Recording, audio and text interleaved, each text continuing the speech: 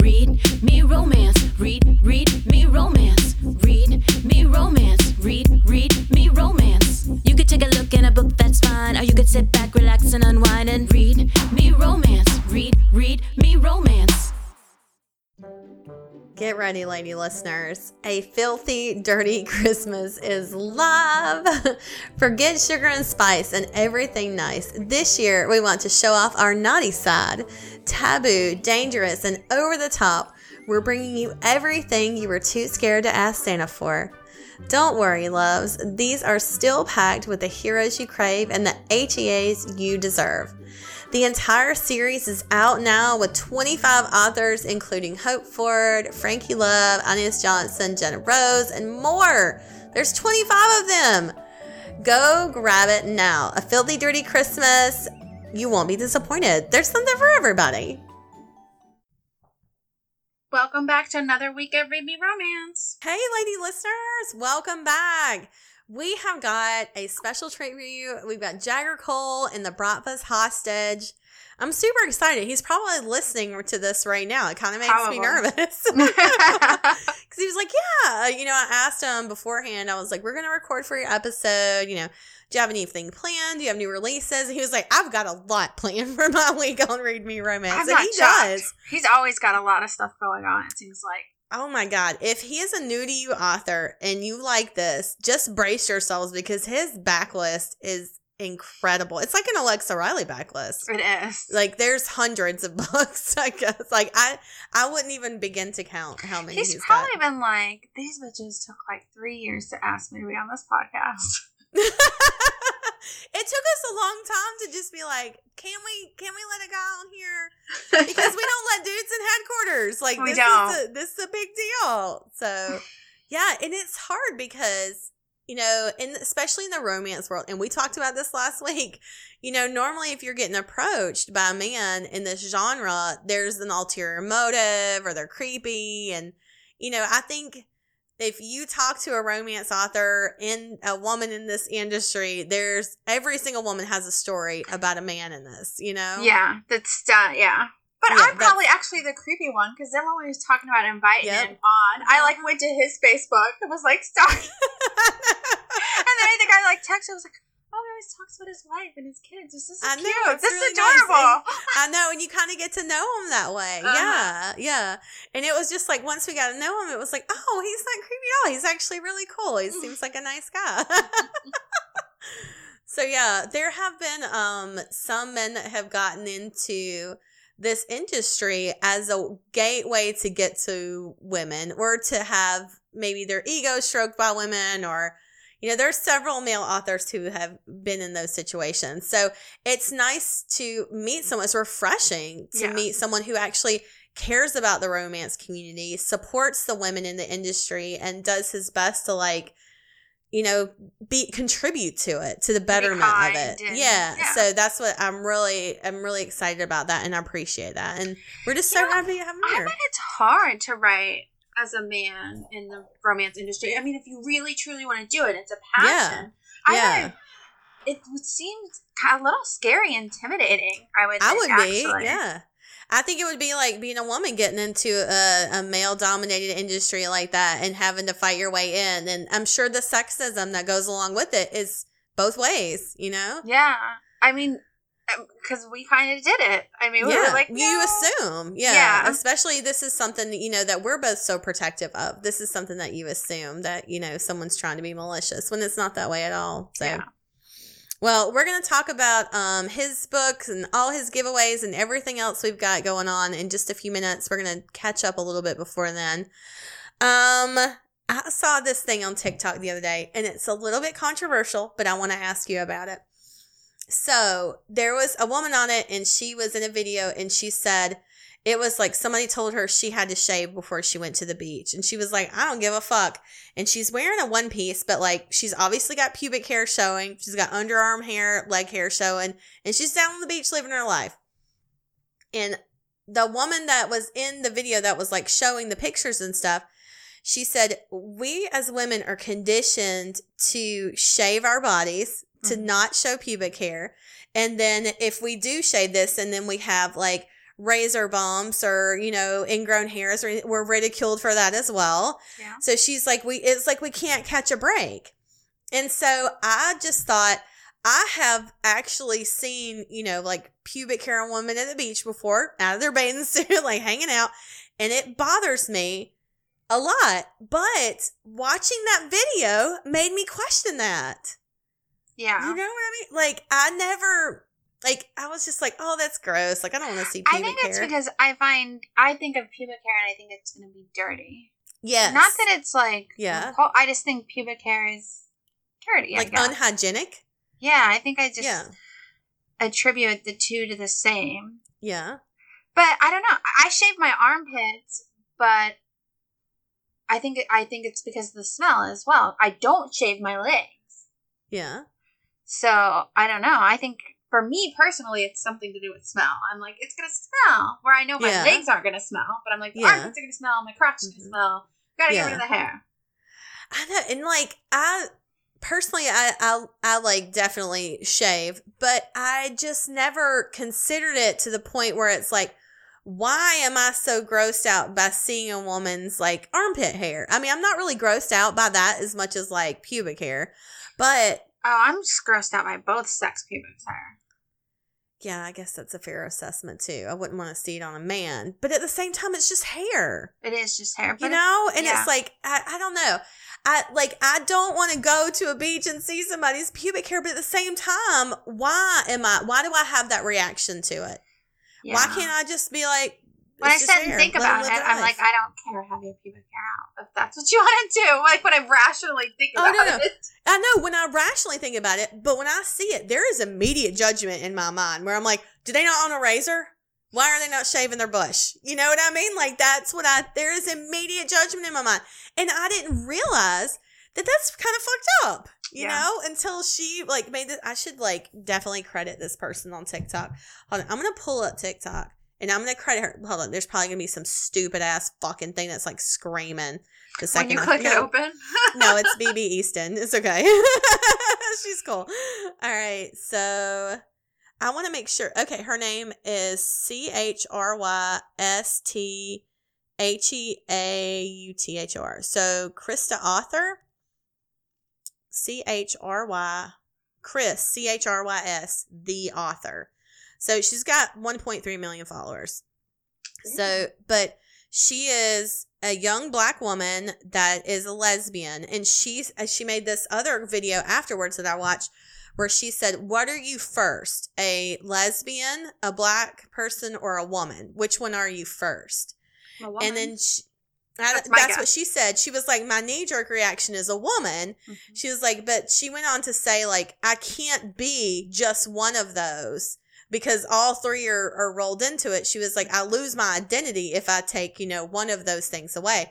She was like, you know, because I'm always going to be black and I'm always going to be a woman. And she was like, but I'll always prefer the sex too. So, you know, that was an interesting conversation. So if you need somebody to follow on, let me tell you, she is way enlightened on this on TikTok.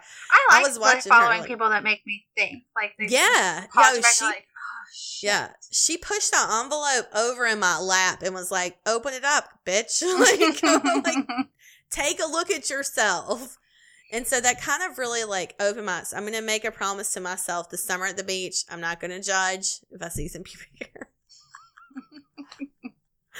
I know, it's so random, but I had that on there and I was like, I just wanted to get a reaction to that and see what you thought. I'm leaving this Thursday to go to Universal with my whole family. I'm really excited about it. We all went together to Disney in April and it was amazing. It was the first time we had all been together in like over a year. And so, right away after we got back home, my parents were like, all right, where are we going next time? Like they were just ready to plan another trip. So, and I'm very fortunate. And the older I get and the more friends I talk to, the more I realize how fortunate I am that my siblings and my parents and we all get along. Yeah. And so, like, especially the sibling thing, because, like, most of my friends are, like, they have a really hard time with their siblings. Yeah, I love mine so much. We have a blast when we're together. Like, I don't know. Maybe it's just because we don't all live close to each other, so we really value the time that we have when we are together. So, but we're all pretty normal. Yeah, we're all pretty normal, but we're not. But I do think one of the best decisions that my brother and I ever made was to move away from home, move out of state. When we got old enough, we both got married and we both left. I think that was one of the best decisions we made, to just get the fuck out of town, away from the people that we grew up around. But also, it really does make the heart grow fonder. Yeah. With, seeing my parents, I'm always happy to see them. I don't ever dread going to see them or them coming up here or us hanging out together. The same with my siblings. If one of them called me tomorrow and is like, do you want to go on a trip? Yes. The answer is yes, 100%. So, there's 16 of us that are going down. And so we're flying down on Thursday and come back Sunday. It's a really quick trip. So we're just doing 2 days at Universal in the park. But we're on the family group chat. I'm like, y'all bitches better be ready. That's all I'm saying. Nobody can move to a park like you can. I swear to God. I'm telling you. It's like I'm possessed by it's crazy. I'm possessed by a healthy person when I go to a theme park. You are, because I can well, not lately, but normally I can walk a ton. I do the treadmill and stuff like that all the time. But I can't. I'll see you moving on my watch and I'm like, I would be dead. And I feel like I train for this on a daily basis. I'm like, I couldn't do that. Mm-hmm. It's I go from sloth to just Boston Marathon in a day. I don't know what it is. It's just the excitement, and I get so excited and I'm so happy. It's definitely my happy place, whatever you want to call it. But I know these parks like the back of my hand. I love Universal. It's a good one. It's the best. And I was really very, very fortunate. I was in a very fortunate position to where I was able to take my nieces and my nephew individually to Universal. And so I took my oldest niece first when she turned 11. And then because that's how old Harry Potter is when he goes to Hogwarts. And then I took my nephew next when he turned 11. And I just took my niece in October. She was the last one. And so it was bittersweet. But I've never been with all of them together. So this is going to be fucking epic because they all love coasters. They all love the parks. And we'd all gone to Disney and it's fun. But, Disney is for, I think it's for big kids. Yeah. Yeah, big kids and, adult kids at heart still and younger kids. If you're kind of a tween teen, and you want coasters, Disney doesn't really have a ton to offer in that. They have great food and shows and I loved it. It was an awesome time. But if you're going for thrill rides, Universal's the place to be. Is LB going with you guys? Oh, yeah. LB does the theme song for... Yeah. Oh, yeah, for Read Me Romance. Read Me Romance. Yep, she's coming on down. She's flying out of Nashville. And then my brother and his family are flying out of Asheville. And I'm flying out of Charlotte. So we're all going from different airports, but we're all meeting at the same time. And we didn't even plan it. We were like, what's every time? Is everybody getting in? And we all said our times. And we're like, holy shit, we're all flying in within 30 minutes of each other. I want to get back to family vacations. I tried to do one with my dad last year, and he's like, not yet. No, I get it. It was really tough because, we went in April when we went to Disney, and it was still they had low crowds, mask mandates everywhere. So they were really, really strict about it in Disney, which, rightfully so. It was still really crowded, even with the crowd control. But this trip coming up in Universal, I was excited this time because we used my friend Carrie. She's with the Magical Adventures by Carrie. I've talked about her before. Mm-hmm. She does all our travel stuff. And so my mom literally just messaged her and was like, hey, can you book us for this weekend to go to Universal for all 16 of us? And she had all our info from last time. She's like, yep, I got you down. And it was that easy. It was amazing. So, but we're all going down and we're staying at this, the hotel there and everything that's there. But she's got us all together and stuff. And I don't know. It's easy being able to ask her to do that. But it's also super fun that, I don't know, we're all just going to get to be together. It'll be great. I'm really looking forward to it. Yeah. It'll be nice to have a break as well. So, especially after, my busy Thanksgiving. I love that. All right, let's talk a little bit about Jagger Cole. So the book you're going to listen to today is called The Bratva's Hostage, and I'm going to read you the book bio for them. Taking her was only the beginning. A hit gone wrong. My partner, the future king of the, I know I'm going to say this wrong, Jagger. Is it Kashinko? Bratva, bleeding out. There's only one choice left for me. Kidnap the daughter of the rival mob boss and take her as my hostage. Now she's my temptingly innocent, beautifully forbidden bargaining chip. Talia is a pretty little bird, trapped all her life in a gilded cage. Too good for me, too young for me, too. A softness I've never touched, a sweetness I've never tasted. We're trapped together and time is running out, but the solution might just be as forbidden as she is. This extra steamy novella is a standalone prequel to the Bratva Claim series. Absolutely no cheating, no cliffhanger, and a happily ever after. I love it. Let's see. Let's read Jagger Cole's book bio. It says, or his author bio. A reader first and foremost, Jagger Cole cut his romance writing teeth, penning various fan fiction stories years ago. After deciding to hang up his writing boots, Jagger worked in advertising pretending to be Don Draper. It worked enough to convince a woman way out of his league to marry him, though, which is a total win. Now, dad of 2 little princesses and king to a queen, Jagger is thrilled to be back at the keyboard. When not writing or reading romance books, he can be found woodworking, enjoying good whiskey, and grilling outside, rain or shine. You can find all of his books at JaggerColeWrites.com. God, that book bio made me like him even more. I know, it was great, right? So Jagger's got some great releases out right now. Capturing Christmas released last week. It's part of the Filthy Dirty Christmas multi-author series. It's 99 cents in Live and KU right now. Go grab it. Brutal King is $2.99 in KU. That's out right now. That's his newest release, as we record this. So it's the 1st of December, but it's out now and you can go grab that one. And let's see, the giveaway this week that he's doing ebook copies of all 3 in the Savage Air series. And in addition to it, he's giving away 3 signed paperbacks as well. So nice. I'll put all the links to everything in the show notes and stuff. Yep. Make sure you click on the show notes and do all that good stuff. So. All right. Well, let's send them in. Let's do it. We'll see you guys on the other side. The Good Guy Box Set by Jamie Schlosser. Trucker, dancer, dropout, and a trucker wedding. Get the first 3 standalone novels in the Good Guys series, plus an all-new short story, A Trucker Wedding. Grab the Good Guy Box Set now in Kindle Unlimited in 1 click. We love Jamie, and you're going to love these books. Just go get it. The Bratva's Hostage. Written by Jagger Cole. Narrated by Jarman Day.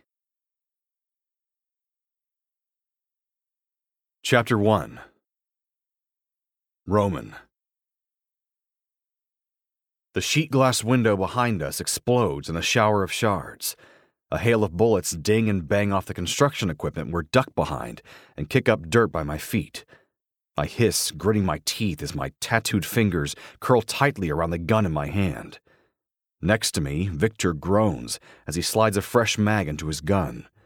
But when I glance at him, my eyes narrow in concern. He's prepping for another firefight, but he's in bad shape. He's trying to hide it from me, or maybe that's just Victor, always muscling through the pain to fight on. But he's not looking good. He's pale, and the blood soaking the front of his shirt from the shot to the gut is dripping all over the place. I turn to poke my head around the side of the earth mover to see how close Gio Marchetti and his goons are, but I barely get my nose around the corner before I wince and pull back. Bullets pepper the metal, exploding shards of rust and sparks past my face. We're trapped.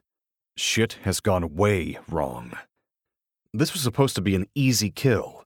Gio Marchetti, head of the Marchetti family, has been waging a secret war on the Kashenko Bratva, sabotaging our shipments, picking off our guys when they can, and generally being a thorn in the side of a rising empire.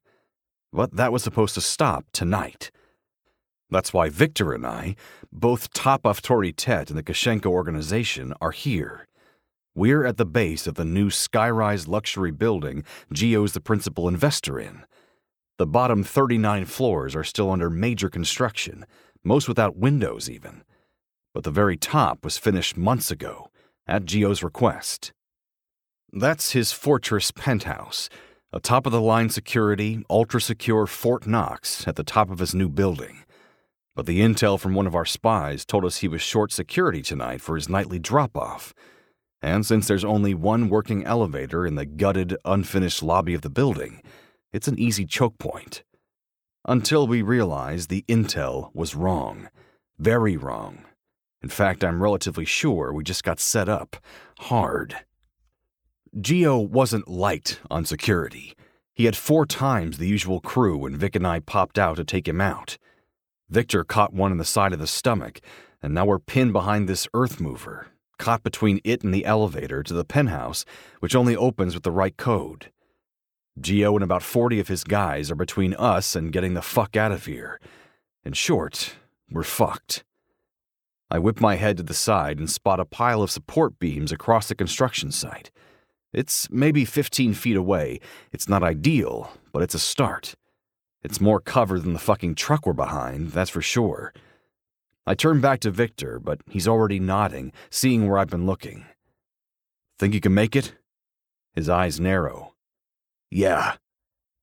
But when he goes to stand, he hisses, and his feet give out. Fresh blood soaks his shirt and the hand he's got clamped to it. Shit. I'm gonna carry you. Fuck off, just get there yourself. I'll be fine, right? Damn it, Roman. I ignore his bullshit and grab him. I know it probably hurts like a motherfucker, but I toss him over my shoulder and turn. I bolt from behind the truck, but instantly, I know this is a shitty idea. Bullets whiz past us, kicking up dust and more sparks as they rattle off iron bars. Fuck it. With a heave of my shoulders, I hurl Victor across the rest of the divide until he's behind the stack of beams. He groans in pain as I whirl to dive back behind the truck, but suddenly I hiss at the burn across my back. Fuck me, I think I just caught some lead. Back behind the truck, I glance across the divide at my friend. He's looking even worse. I grip my teeth, my mind hammering out the outcomes as I figure out the next move. And then suddenly, the elevator behind me dings as the doors slide open. Hey, what's going... Oh my God! I whirl just as the doors open, and suddenly I'm face to face with an angel. She's beautiful. And not just pretty, I mean the single most beautiful thing I've ever laid eyes on. Blonde, big blue eyes, soft pink lips open in a shocked O shape. It stops me cold, like putting the world on pause or slow motion. Bullets whiz past me like we're underwater. I can't get to Vic. There's no other way out. But something she said, Dad. She's staring at me, standing in front of her, looking, I'm sure, deranged with a gun in my hand. But when she looks past me, I follow her gaze. Dad, she chokes. She's staring at Geo. And suddenly it clicks into place. Holy fuck. She's Geo's daughter. And she's standing in the elevator that only opens with a key code. My only escape right now. I turn to look at Vic, but he's gritting his teeth and nodding. Go! He roars at me. I start to shake my head when he levels his gun at me. Get your ass in there, Roman, he snarls. Now! Bullets spray the wall next to me, making me hiss and making the girl scream in terror. But there's no more time for hashing this out or planning. It's time to move. I rush her hard, grabbing her, whirling, and bringing the gun up to her head. The second I do that, I hate myself. More than any of the many, many bad things I've done in my life. For some reason, putting the possibility of harm to this angel's head makes me sick. But just then, 10 or so of Geo's men rush around the side of the truck I was just behind. They all raise their guns, but they freeze when they realize I've got her, my hostage. My pulse thunders in my ear as I drag her back into the elevator. Geo comes bolting around the truck too. His eyes bulge as he sees who I have. You motherfucker, he screeches. Let her. He stays alive, I roar, nodding my chin towards Victor. I don't have to finish the sentence or the threat. They know what I mean. I kick a foot out and slam the door close button. I glare at Geo, and slowly bring my gaze to Vic as the doors close. They shut with a click, and then it's just the reflection of her in my arms. I tense. She smells so fucking good. She's so soft and warm. She's so good and innocent, and it's breaking me. "Please," she sobs. "Please don't hurt." "What's your name, Sonishka?" I murmur as I reach over and punch the button for the penthouse. "What's your name, Sunshine?" She trembles. "I'm not going to hurt you," I say quietly, but my arm stays tight wrapped around her. "What's your name?" "Talia," she quivers. "Please, please don't hurt." "I'm not going to hurt you, Talia," I growl. I turn her, and before I know what I'm doing, I'm dropping to a knee in front of her, pushing the gun into the waist of my jeans, and taking her hands in mine.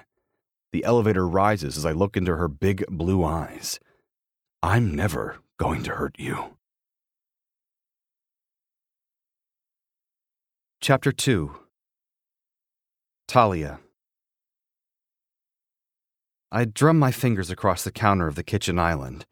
It's quiet in the huge, glamorous apartment. And I'm alone, which is always heaven. But at the same time, I can't shake the cloud hanging heavy and dark over me. He's really doing it. I've wondered if my strict, controlling, old-school father would ever get to this point. I've always hoped I was wrong, or tried to tell myself this isn't the Middle Ages. No one does forced arranged marriages to seal business deals anymore. No one except my father, Gio Marchetti, that is.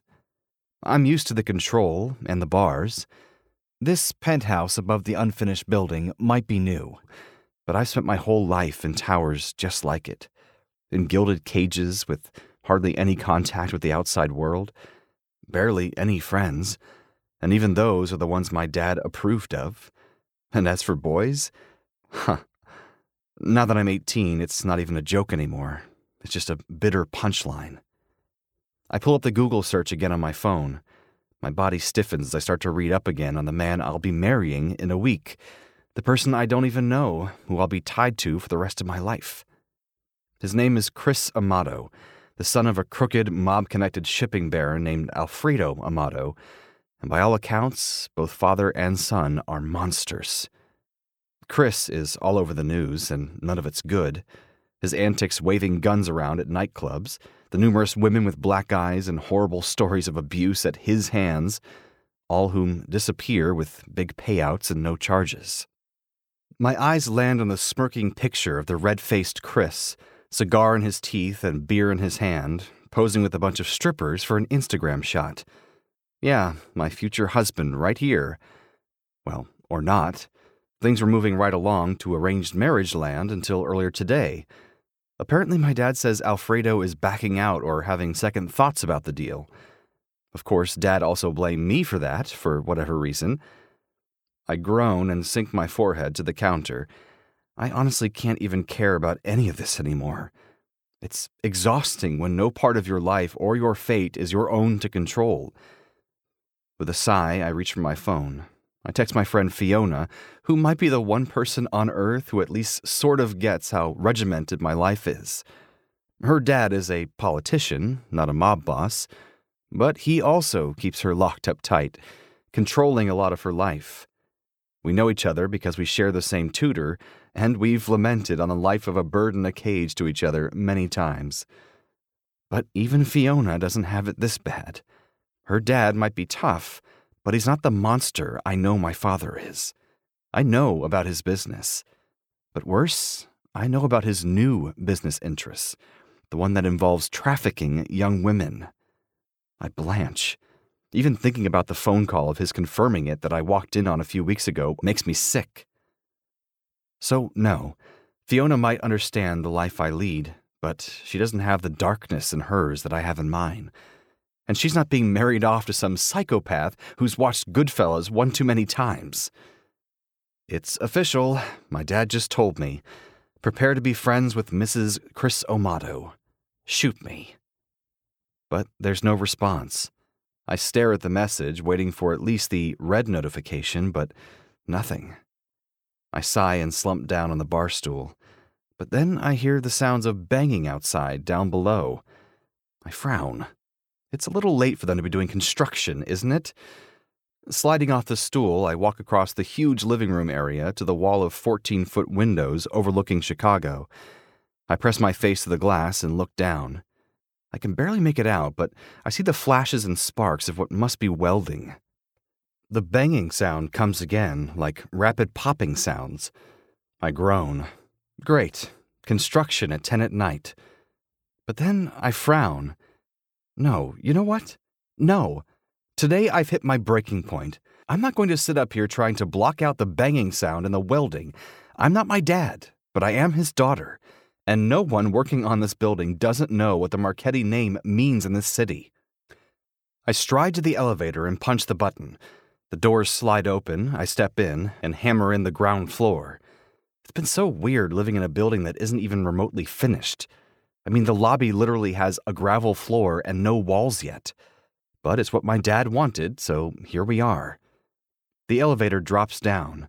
The banging sound is deafeningly loud now. I frown. God, it almost sounds like gunfire. I take a breath and prepare to find the foreman to demand this crap stops for the night. The doors open. Hey, what's going... My body goes rigid. Oh my God. Men are roaring and screaming in pain. The thunderous sound of gunfire assaults my ears. I gasp as bullets whiz past me, slamming into the wall behind me as I choke on a scream. And then he whirls. The huge, hulking beast of a man whirls on me, and my heart skips. He's gorgeous. Dark hair, piercing, intense blue eyes, bulging shoulder muscles, and tattoo ink swirling across his forearms and neck from under his shirt. He's older, too, probably late 30s or early 40s, with the slightest silver to the sides of his short hair. He's gorgeous, but also absolutely terrifying. He turns to me and his piercing eyes lock onto me. For a second, my eyes pull from him, past him, where I suddenly see my dad standing with a group of his men. Dad? The man in front of me tenses. His jaw grits as his eyes seem to burn fiercely at me. And then suddenly, he charges. I scream, but his huge hands grab me, spin me, yank my back hard against his huge, bulging body. It's like his muscles have muscles. He's just solid. He's rock hard all over. And it shouldn't thrill me like this. His huge arm circles my neck and I gasp, the metal of a gun barrel pressed to my head, and I go cold and stiff. Please, I whisper in a choke. My father and his men rush around the side of a construction vehicle and stop when they see me held captive. You motherfucker, my dad yells. Let her. He stays alive. The huge man holding me roars. I turn to see another man I don't know bleeding on the ground in pain. The man holding me doesn't finish the thought, but the look on my father's face says he gets it. I want to scream, but I'm so scared I can barely breathe. The big man pulls me back into the elevator. His hand kicks out and hits the closed door button. The panic surges inside of me as the doors slide shut, and then we're alone. I stare at the reflection in the mirrored door, me in the arms of this absolute monster of a man. He's like almost 2 feet taller than my 5'3", and all muscles, all bulging shoulders and arms, big chest, and powerful-looking hands. Please, I choke in terror. Please don't hurt. What's your name, Sonishka? He murmurs. He reaches over and pushes the button up to my dad's penthouse. I'm not going to hurt you, he says quietly when I can't respond. His arms stay wrapped tight around me, but the gun is dropped away. What's your name? Talia, I gasp. Please don't hurt. I'm not going to hurt you, Talia. The man grunts. He turns and slowly gets to his knee in front of me. He tucks the gun behind him and looks into my eyes. He takes my hands in a strangely touching and comforting way. His blue eyes look up into mine, piercing right into me as he holds my hands firmly but gently. I'm never going to hurt you. It's almost tender. No, it is tender, which is confusing. So is the way he looks at me with a protective glint in his eyes. Like he's not my kidnapper, but my savior. Like he's the knight I've been waiting for, even if he rides under a black banner. "Who are you?" I whisper as the elevator rises. He looks away. "This will all be over soon, I promise." The doors to the penthouse open. He pulls me in after him, but gently. "You have the code, I assume." I bite my lip. "What code?" "Please don't play dumb with me, Sonishka," he growls quietly. I swallow, then I nod. "Yeah, I have it." "I need you to lock this place down." I shiver. I know what that means. This penthouse is a fortress, an almost literal fortress. With the business my father does and the enemies he's made, it's like the whole place is a panic room. Bulletproof and blast-proof windows, steel doors, a self-contained electrical and air system. There's even massive bars like a cage that slide over the open-air terrace. And my captor wants me to lock us in here. Alone. Just him and I, in an impenetrable tower. The shiver in my spine, though, is excitement, not fear. Or it's both, but that should concern me a lot more than it does. "Do it." I swallow as I turn to the keypad on the wall. I punch in the code, and then tremble as the mechanical locks slide into place. It's the sound of the doors sealing, the windows hardening, the bars over the outdoor terrace sliding up. With a final click and a hiss, it's done. We're locked in here together. "It's Roman." I shiver as I turn, chewing on my lip. "You asked me who I was." He moves closer to me. I gasp when his hand reaches for me, but even if it's so huge like he could cover my whole face with it, he's gentle. He cups my face, tilting my eyes up to his as my pulse races. "My name is Roman, Talia." Chapter 3. Roman. This is a mistake. Not coming here, not trusting the intel that the security would be light. I mean locking myself in an impenetrable fortress with her. She does something to me. She makes a war in me of lust versus duty. I've spent my life serving the Kashenko Bratva, from when I was a boy to the 40-year-old man I am now. The ink, scars, and demons on my skin and in my heart will attest to that. Never once have I strayed from duty or backed down from a fight that needed fighting. But she makes me want to stray from that hard walk. A lot. The soft skin, the gorgeous blue eyes, that silky blonde hair that simultaneously makes me want to grip it in a fist and tug hard, and also to wash it gently with my hands. She trembles as I sit her in a chair by the window. The tasseled pull ties from some of the elegant window treatments rip under my yank, and I use those to start to tie her wrists to the armrests.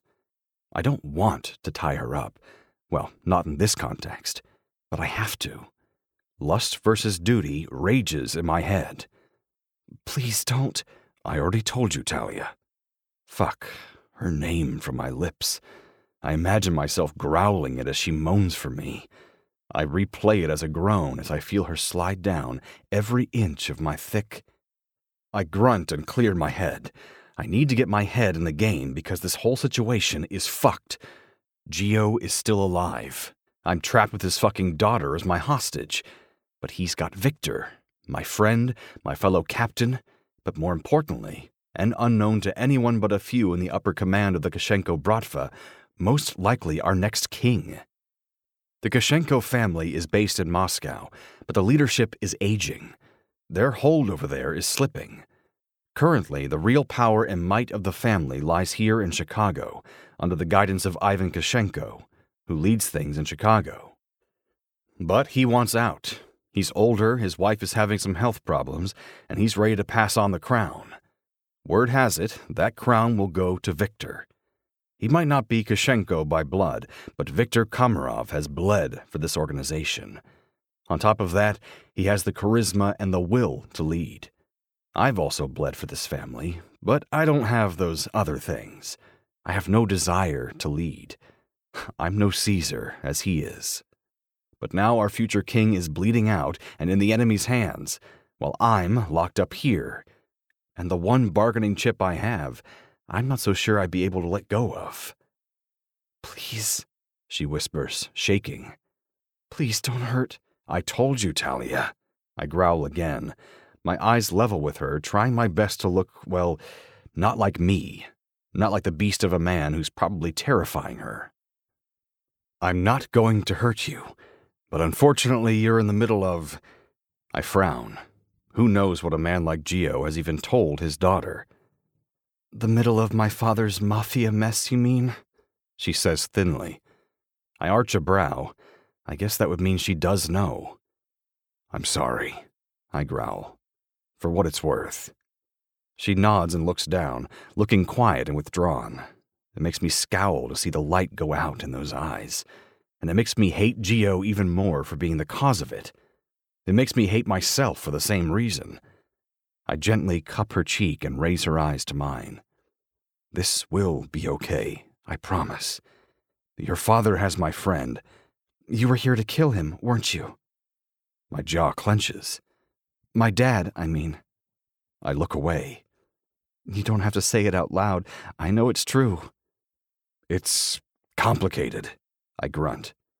No, it isn't. Her mouth thins. He's a bad man who does bad things. So am I say quietly. Then how come you don't seem bad? I frown. I've kidnapped you at gunpoint, made you a hostage, brought you to a locked penthouse, and tied you to a chair. She swallows. Never mind, she says quickly. What? It's dumb. My mouth curls. I doubt that. She blushes and chews on her lip. I get a feel for people when I'm around them, like, not something stupid like auras or whatever, just a feeling. And what do you feel about me? I murmur thickly, my pulse thudding. That you're not a bad man. She's wrong. I'm a demon. I stiffen as I get to my feet and turn away, my jaw clenched. I'd recalibrate your feelings meter, Princess, because you're wrong about me. I'm a nightmare of a man. I snarl, glancing back at her. I need her to know that. I need her to be scared of me, or else there's no way I'll be able to keep myself from her. The quicker you learn that, the safer you'll be until this is all over. I ignore the heart-wrenching beauty in her face. I tear myself away from the captivating way she looks at me and opens her mouth like there's more she wants to say. Instead, I turn and I stalk down the hall to check the perimeters. And to get myself away from her before I break. Chapter 4. Roman. I stalk through the penthouse, my thoughts swirling. None of this is how this was supposed to go down. Not the bungled hit, not Victor being shot, and not taking Gio's daughter. I groan. Fuck me. I didn't even know the motherfucker had a daughter. Great fucking intel. I push open a door and find myself in what must be Gio's office. I move to the window and glance down. I can see movement down below, but there's no way to tell what's going on. I grunt as I drop my forehead to the glass. I have to keep her out of my mind. I have to let this instant obsession go. The goal here is to get out of here alive, but more important, the goal is to get Victor out alive. He's the future. He'll be the king at the throne of the Koshenko Bratva, and soon. That's what this mission is now. It's not about the temptation sitting in the other room, tied to a chair. My prisoner, my hostage, my weakness, apparently. I shake my head. What am I thinking? She's what, 18, 19 maybe? I'm 40. I'm more than twice her age, and a killer for the Bratva. Scarred inside and out. I'm rough to her smooth innocence, a beast to her beauty. I roll my eyes at myself. I have to let this go. I might be able to get her out of my head or stop thinking of how her lips would taste, but she sees me as the monster I know I am, the huge, hulking Goliath who just took her at gunpoint and tied her to a fucking chair. I turn away from the window, but my eyes land on the laptop sitting on Gio's desk. It's closed, but there's a pen sticking out from where the screen is folded to the keyboard, keeping it from closing entirely. When I open it, I stiffen. The pen has stopped the laptop from going to sleep and locking. When I open it, it's just open, no password screen or anything. I smile thinly. Well, this is interesting. I sit in his chair and bring up the first window. It's an email correspondence of some kind. I'm about to skip it and hunt for something juicier the Koshenko family could use, but then I realize what I'm reading. My jaw tightens as a rage surges in me. It's about Talia. The chain of emails is a correspondence between Gio and Alfredo Amato, a Chicago-based mafia wannabe. But it's about Alfredo's son, Chris. I snarl when I read what's happening. Motherfucker! I hiss into the darkness of the office. Gio is marrying Talia to Fredo's shithead son, Chris, for a price. For a business agreement. His own goddamn daughter. I'm so angry I almost throw the laptop or slam it shut, but I stop myself, keeping it open so it doesn't lock. I read more. Apparently there's been a hiccup in the plan. Alfredo having second thoughts about the deal or something. But still, pure rage and hatred surge inside of me. I see storm clouds as I thunder back to the living area. My eyes fall on her, and my heart twists. I made her a prisoner, and I bet that she's been one her whole life.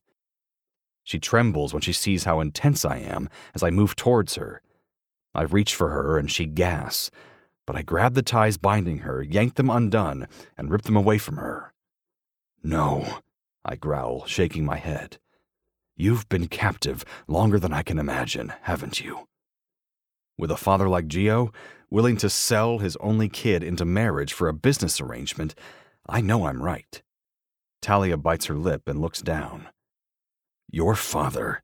I shake my head. He was really going to make you marry? Yes, she whispers. She starts to sniff back tears. The need to comfort her is almost overwhelming. Fuck, Talia. I move closer to her, pulling her into me as I cup her cheek.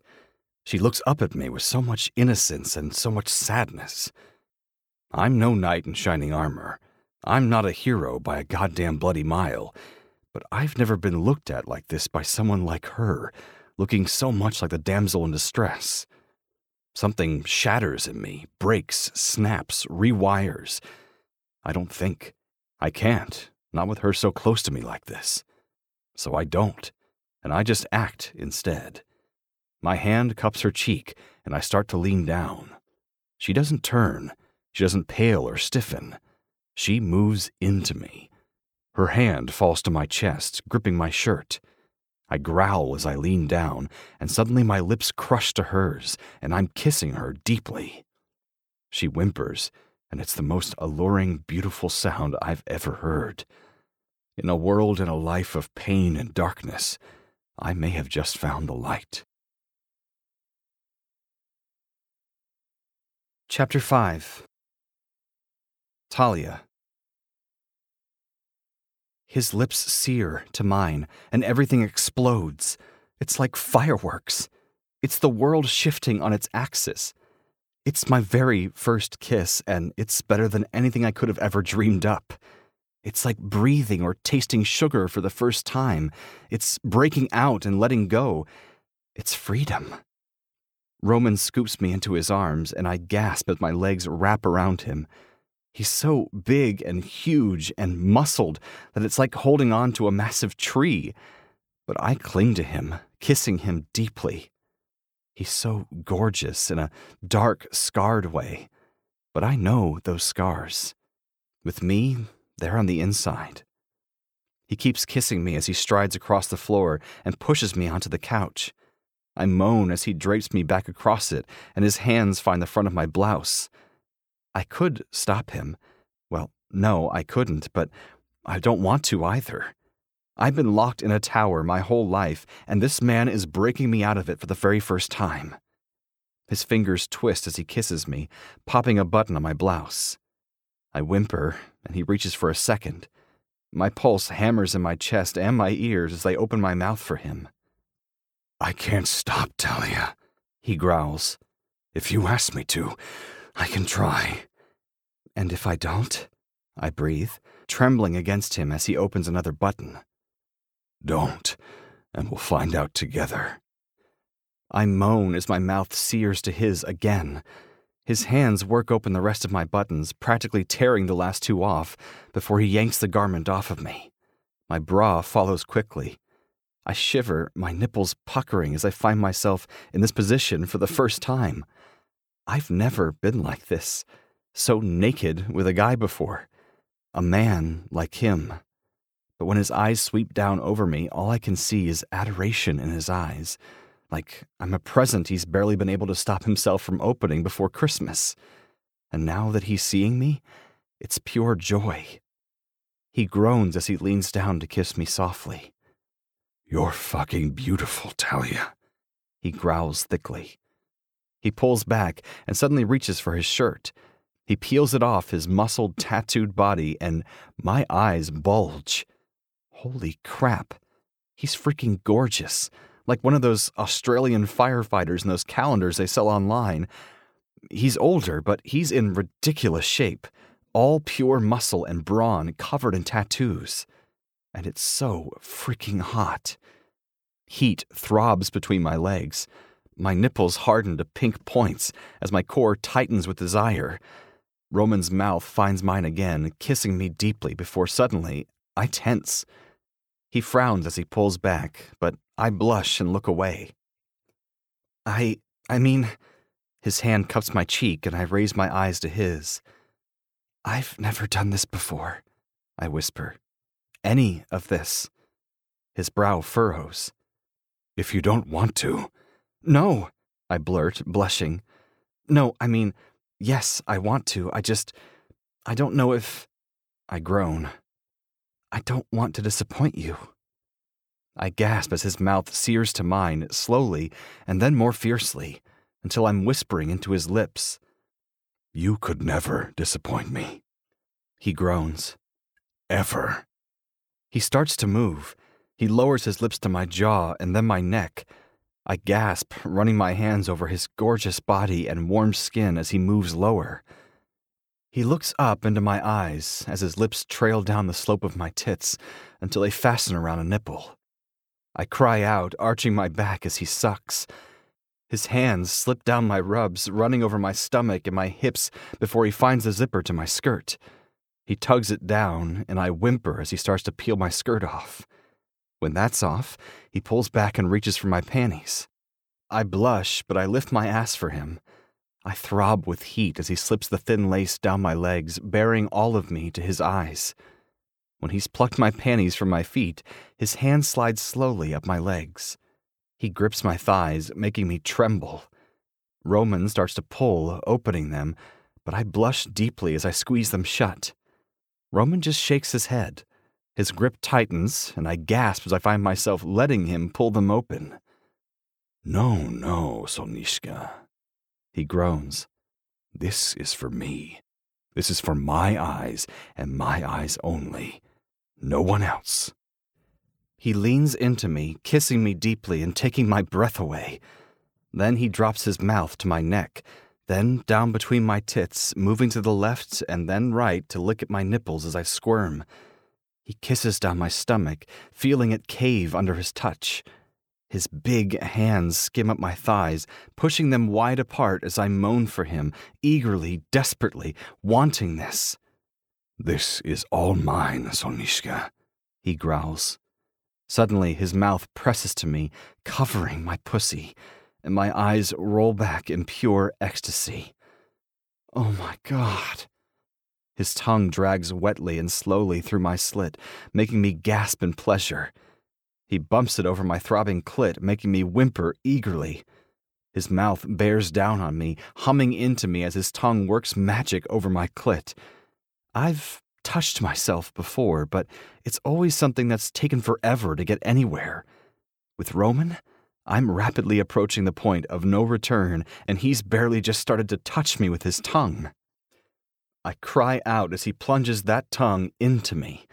He drives it in and out, fucking me with his mouth before he slips higher. His lips wrap around my clit, and I whimper as a thick finger slips into my tight pussy. He rubs it in and out, pushing against a spot just inside that makes my toes curl. His tongue swirls circles over my clit, and suddenly I can't hold back any longer. I cry out, arching my back as I scream my release to the vaulted ceiling. I shudder, writhing and shamelessly pushing my hips to his mouth as I come so hard against him. Roman groans, languidly licking me as I gasp for air.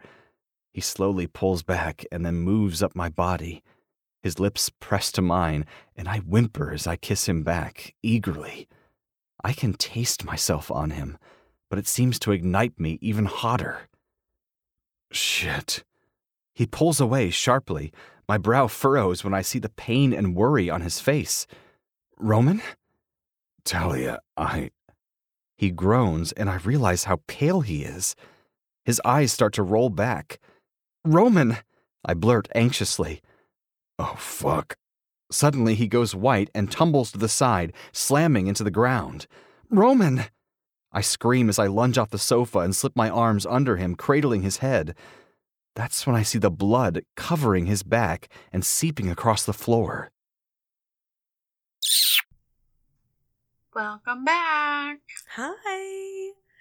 All right. That was it. I want to make a note that the fall or the winter groom should be live at this point. If you guys are waiting for the last book. Glad you said that. I forgot. So if you're waiting for the brothers book with the girl at the bar, with the father, if you've read it, you know what I'm talking about. Yep. You know what we're saying. Go get the winter groom. Yes. All right. Tell them what to do. Fuck your day up. Make today your bitch. Don't be a dick. Bye, guys. Bye. Read me romance. Read me romance. Read me romance. Read me romance. You could take a look in a book, that's fine. Or you could sit back, relax, and unwind and read me romance. Read me romance.